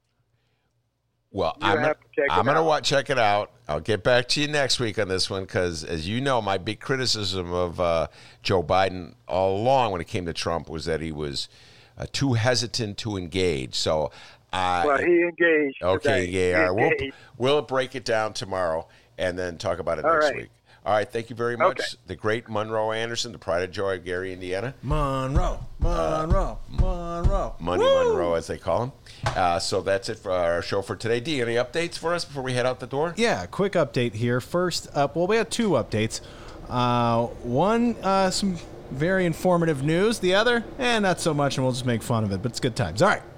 Informative stuff first, okay? The following comes from Block Club Chicago and Kelly Bauer. A new $900 million coronavirus recovery fund will help businesses and families get back on their feet across the state, says Governor J.B. Pritzker. The sprawling program will help renters, businesses, and black and brown communities which have been hit the hardest by COVID-19. So, yeah, it says here this new $900 million coronavirus recovery program is in effect. All right, I have to see. I'll go through that myself tomorrow and talk about that tomorrow. All right, so now the thing we can make fun of. Hey, guys, did you know Lincoln Yards? Oh, my God. is getting a new drive-in movie theater? Oh, geez. Oh, yeah. Oh, Ben, let's go. You and me should go. We should go sometime and go see a movie. Oh, wait, hold on. I'm looking at the price. Okay, I'm out. $35. Not going. I can't even get the words out. Dennis told me about this before the show. And folks, I have to tell you, when he told me this, okay, can I just back? We were doing this in the context. I was saying, comedians are starting to go, back and do. They're doing live performances. Gary Owen did a live performance. Dave Chappelle did a live performance. So I was like, it's good to know that comedians are finally getting back out. And then Dennis said, Lincoln Yards is going to do a drive-in, and I'm like, I can't admit it's kind of embarrassing. I thought he meant the rock group. So I go, the rock group? Oh, Lincoln Park. Yeah, I go, the rock? No, not the rock group. Lincoln, yeah. You talking about that Tiff boondoggle that we spent $1.3 billion on? Yeah, that one. So here, folks, here's the double middle fingers in the air to you. Okay? This program, this Lincoln Yards, oh, God, I gotta write a story about this. This Lincoln Yards is funded by money intended to eradicate blight in low-income neighborhoods that without that aid, would not have any assistance at all. They're spending it in a gentrifying, upscale neighborhood where people have a lot of disposable income, okay? How much disposable income do they have? Well, I'll tell you how much they have. They have so much disposable income that they can afford to spend $35. Now, it's per car, if that makes a difference. Oh, big difference, yeah. $35 to go see Ferris Bueller's Day Off. Yeah, that's the movie, Ferris Bueller's Day Off. You ain't that good. Insult us, Chicago. And you know what, Chicago? You kind of deserve it. Because when it comes to the TIFs, you're so dumb when it comes to TIFs. I don't know, it's so complicated. The guy in the reader's been writing about it, but I don't understand it. Even aldermen don't understand it. But I read, when Dennis told me that, when you told me that, $35, Ferris Bueller's Day Off, and then they what movie can we show that'll bring everyone together? The lamest movie in the world. I'm sorry, man. I'm just through with you, Chicago. You guys are so dumb, okay? I'm through with you, Chicago. We'll be back here tomorrow with another Ben Joravsky Show. I've been saying I'm through with you, Chicago, for 40 years, D, and I never go anywhere, so... Yeah, we got a good kick out of that on the live stream chat. Chicago getting new drive-in movie theater at Lincoln Yards. With programming from the Davis Theater. Now, I love the Davis Theater, by the way, but come on, Davis Theater. That's the best you can come up with? Ferris Bueller's Day Off? Yeah. We don't want a controversial movie, Ben, that would offend people. So we're going to show a bad movie that offends your taste. So I guess the question is there a movie worth $35? No. There's not one? Let's answer that question. You can see Ferris Bueller's Day Off anywhere. It streams constantly, doesn't it? By the way, I can't even get the word. No, N-O. Now, wait, let me think about that. If you go see one of those, what is it called with the huge screen movies? Whatever they're called. IMAX? Yeah, IMAX. Thank you. God damn, you're good. So that's the IMAX experience. And I think they charge $15 for those. So if 3 people go, but I'm sorry, D. I'm sorry. But I want my money back. I want my money back for Lincoln Yards. What a waste of money. This is what they're coming up. Oh, and they think you're going to be excited. I'll bet the article is guess what, Chicago? You're going to be a butter cow. They think you're dumb, Chicagoans. They think you're dumb. And you know what? The way you respond to a TIF program, your ignorance, I think they're right. Hate to say it, Chicago. Not that bright when it comes to Well, I was going to say, we don't think you're dumb, but apparently Ben just ruined that. Ben thinks you're all dumb. Hey, please keep listening to this show. It's the butter cow, which has 9 hearts to represent the 9 essential nutrients in milk. That's right. It's made entirely out of butter, and it's a state fair tradition since at least 1922. Oh. Oh, Lincoln Yards. People are getting upset on the live stream chat that you're trashing Ferris Bueller's Day Off. Oh, that's the part they hear. It's so funny. It's like an American Hustle. That's what you hear? Well, I mean, they were in agreement with you on that. That's kind of bullshit that it's $35. Okay. But all right. Okay. That's now you're going a little far with trashing the movie. I love Ferris Bueller's Day Off. I don't know, $35? Come on, guys. $35? I know, even if you love Ferris Bueller's Day Off, all right? $35? And that's, I don't know. What's the second movie? What other movies are they showing? Does it say? No, it doesn't say. We're just going to show Ferris Bueller all year because it's the only movie we can all agree on. Can we all come together and watch Ferris Bueller's Day Off? All right, guys, that's it. That's the program. Make sure you find us on social media at Benny J Show, BENNY, the letter J Show. Send us an email, BennyJShow@gmail.com. Let us know what's on your mind. Give us your complaints, queries, compliments, whatever you want to do. Doesn't matter. Send it our way. And call us, 708-658. Well, I got to check the number here. Hang tight. Yes, we have a phone number, guys. The Benny J Hotline. Oh, my God. It's so popular. Like 4 people have called us. But 708. But they were good calls. They were damn good calls. Yeah. 708-658-4788. The number again, 708-658-4788. That's correct. Be the 5th person to call us. I want to thank Monroe Anderson for joining us, and also want to thank the man, the myth, the legend, the pride and joy of all of Illinois, without whom this show cannot be done. Yes, as Monroe Anderson can tell you, as everyone in the universe can tell you, back home in Alton, they call him Dennis. See you tomorrow, everybody. Hey, and remember, you can download previous Ben Joravsky shows and Benny J bonus interviews at both Chicago Sun-Times and Chicago Reader websites and wherever else you download your favorite podcast. And don't forget, there's a part 2 of this show. We're going to record it after we end this live stream. You can find him at both Chicago Sun-Times and Chicago Reader websites. And Ben, who's the guest? Henry Davis Jr. That's right, brother of Stacey Davis Gates, Henry Davis Jr., and, we're going to twist his arm here. Mayor Pete's long gone. Talk about something else. See you tomorrow.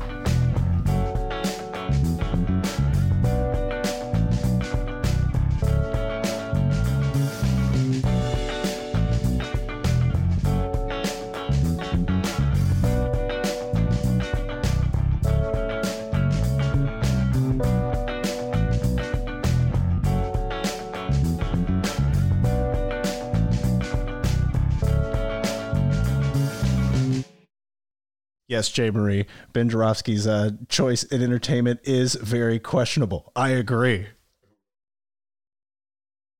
I want an answer. It's not something you ignore. I think you're 100% full of shit, is what I think. That's correct. If you think we no offense, fuck you then. Who are you to tell me I'm full of shit?